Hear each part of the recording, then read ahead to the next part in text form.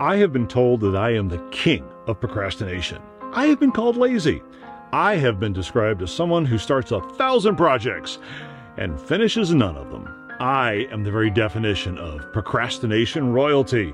Well, I would be, if only I could muster the effort to attend my own coronation. Did I just describe you as well? Are you part of the royal family? If so, welcome. We need to talk.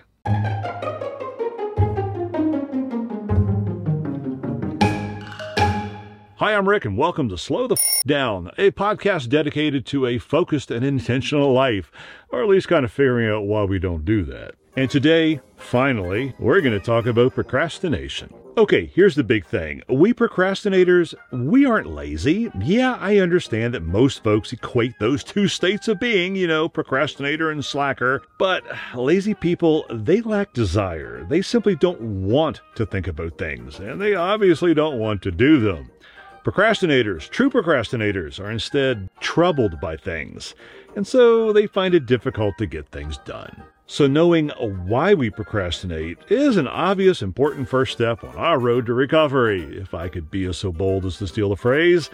And that starts with some hard truths, by looking at our own personal failures. I know, it's hard, which is why I'm going to start. You see, for me, every project starts with this perfect sheet of paper, a nice blank just waiting to be filled in with perfection. Perfect sheet of paper. And in my head lies the perfect result, that wonderful painting, that perfect story, that creation that will bring tears of joy to all who experience it. I'll give you a for instance. Let's say tonight I was going to make the world's best Cajun shrimp and cheesy grits. Oh, can you just taste it? Perfectly grilled and spiced crustaceans, slathered in this wonderfully browned and dewy gravy. Oh, it's just making my mouth. Wait a minute, we don't have andouille sausage. And the only grits, they're the instant version. So there's no way I can make that dish perfect. So tonight, let's just do Uber Eats, and I'll go shopping for everything tomorrow. Or maybe the next day. Now, if you took that scenario and repeated it with, building a new home on wheels, becoming the next YouTube star, pretty much any other project that requires more than magic to accomplish, well, those are my failures. Those are the reasons that I procrastinate. So what are the consequences of living this way, of being procrastination royalty? You got your falling behind at work. Sure, you got your failing to achieve personal goals. Like the inability to cross basic errands off your list, like grocery shopping and personal hygiene. But there's more to it than that. There's actually emotional and mental impacts of procrastination.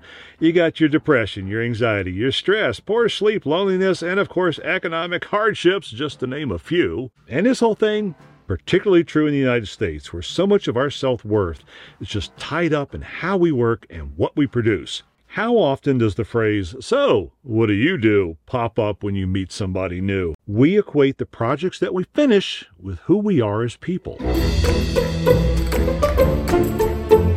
Oh, did you know that there's actually more than one type of procrastinator? According to psychologist Linda Sapodin in her self-improvement book, How to Beat Procrastination in the Digital Age, you could be a perfectionist, a dreamer, a worrier, or a defier. I'll also add that you may have low self-esteem, a fear of failure and criticism. You may suffer from imposter syndrome, might have anxiety, and a tendency towards self-defeat. I could go on listing more and more stuff, but I think I'm just going to stick with Linda's higher level categories and call it a day. I'll do the other stuff later. You could be the perfectionist. Most procrastinators, they usually have some kind of perfectionist built right into them because we need things done exactly right.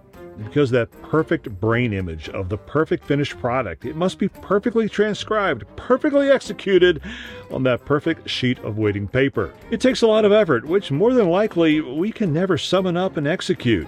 And if perfection can't happen, we'll either get lost in the process or we're simply going to quit when we realize that our goal, it can never be met. You could be the worrier. Worriers tend to be incredibly indecisive, and they're extremely dependent on others for advice and reassurance. And they have this huge resistance to change. They prefer the safety of the tried and true. You see, worriers put off starting tasks because of a fear of failure or criticism in their work. Somebody is going to have an opinion. So it's best that they just never start and never finish. Or you could be the dreamer. You see, a dreamer doesn't like details. They like ideas. They live at 30,000 feet. They have fun in the visualization, but executing those thoughts? Boring, difficult. Dreamers also tend to think of themselves as people for whom fate will simply intervene, making hard work and efficiency, well, just unnecessary. How often have you heard, well, I'm just one of those people who just naturally good things happen in the end? But is that really true? And finally, you could be a defier. Folks with defiant procrastination, they tend to view life in terms of what others expect them to do, what society requires of them. And working solely for somebody else's life? I mean, why bother? Okay, so we're procrastinators, and now we know what kind of procrastinator we are. Well, how do we address it? How do we solve our procrastination? Well, we could always hit Google up and go, how do I beat procrastination? And you're probably going to get a lot of basic advice that sounds pretty good on paper, but maybe not so much in real life. Here, let me type it in and see what Google actually has to say. Here's one. The more you finish projects, the more projects you will finish in the future. It's a self-fulfilling loop. Better done than perfect. Oh, here's a good one. When you fall off the wagon, you're only one choice away from getting back on. I'm really not sure any of those are really helpful. Okay, so Google isn't our friend. How are we going to solve this? Let's go to a professional. And by the way, I need to tell you right away, I am not that professional. I am not Dr. Mick Higgins who's going to make all of this go away. I am a sufferer of procrastination just like you, trying to figure this whole thing out. So, let's say either of us actually went to a real professional. What would happen? Well, we would probably sit there and unpack our childhood and our desire to have sex with our mothers while crying on that therapist couch for a few years, regressing our imperfect upbringing and finally coming to grips that, well, we are simply who we are. Or we can save ourselves some money and just take some real concrete steps to try to avoid procrastination. Okay, and here's the part where I have to throw the caveat out that I don't know if any of these things are going to work. I've tried a few. I'm trying a few still. I don't know. Maybe something will. Maybe something won't. Would love to hear from you somewhere. Find me on email or some comment somewhere and let me know if they work for you or if you've got some better ideas. But here's what I got for you. Make your goals more achievable. Yeah, I know that sounds like something you would cross-knit on some kind of meme thing hanging on your wall. But think of it this way. Why write a perfect book? Why write a good book when you can write a really, really bad book? I mean, surely you can do that. And then you take that really horrible book and you do this action feedback loop, which is a big fancy way of saying you take your product, you look at it and you go, here's the problems. I'm going to analyze it. I'm going to tweak this thing. The new project is to make it just less sucky. And then you repeat that over and over again until it's not a bad book anymore. It's actually a good book. And yeah, I know that sounds like just adding so much more work. Something a procrastinator is surely going to use as a tool for putting off even more stuff, but it's not. It's actually by biting off smaller, more horrible, less perfect pieces, it's somehow easier to start and finish those things. And speaking of perfection, that also sounds like anti-perfectionistic advice. I mean, write a bad book, but it's actually changing your mindset. You see, you need to understand that your goal isn't to pin Gone with the Wind. It's to write the best damn pile of steaming crap that anyone has ever written. You want to create something truly, truly horrible. And then your next project is just to make it a little bit better. That's perfection. You're making perfect crap. So, smaller bites, better goals. Okay, here's another thing I've tried, and sometimes it's worked, so let's discuss it as well. Accountability partners. They can be a really decent crutch on your way towards productivity and a happier, finished life. But what happens when you're more, insert your favorite word here, you're smarter, more dedicated, you're better looking than they are? Well, now you've got their baggage to handle as well as your own. So if you go the route of the accountability partnership, you absolutely need to ensure that you're both on the same level of the playing field. Okay, so you don't want an accountability partner. You need to fix this for yourself. Well, here's another idea for you. Have you ever heard of the 2-minute rule? It goes like this. In a nutshell, if a task takes under 2 minutes, just do it. Answer the email. Take out the trash. If it takes less time for something to be done than to think about it, analyze it, worry about it, and, well, just do it. It's faster. You get the stuff completely out of the way. And if something takes longer than 2 minutes, schedule it or delegate it. Now, let me give you a little minor riff. I live in a school bus, a dedicated converted RV tiny home on wheels.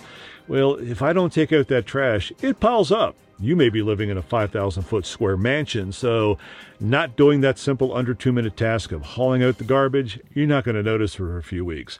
I'm going to be tripping over it the next day. So for me, 2-minute rule on small tasks, especially pertaining to space issues, goes a long way. Now, just remember this. Once you have that little task that is over 2 minutes and you schedule it on the calendar, it does not absolve you from starting it. You see, all too often people will take these under 2-minute tasks, they'll pack them together and call that a project and go, I just don't have any time to start anything else. I'm so busy being swamped with these small things. So yeah, don't fall into that trap. The 2-minute rule is just a way of getting the noise out of the way so that you can actually focus on the things that matter and not get distracted and maybe actually be able to finish them. Okay, here's another thought, you procrastinator, you. You need to stop thinking of yourself in terms of a future Rick. Okay, obviously you need to put your name in there. You're probably not named Rick. But stop thinking of yourself as a future Rick and present Rick. There's only one Rick. You are unique, and you have your own rhythms. Now, if you're not a morning person, then you should really ignore all that advice that says, take your hardest project and do it before 5 a.m. For instance, I'm not a morning person. I'm barely a mouth breather. I can't even open my eyes and walk at the same time.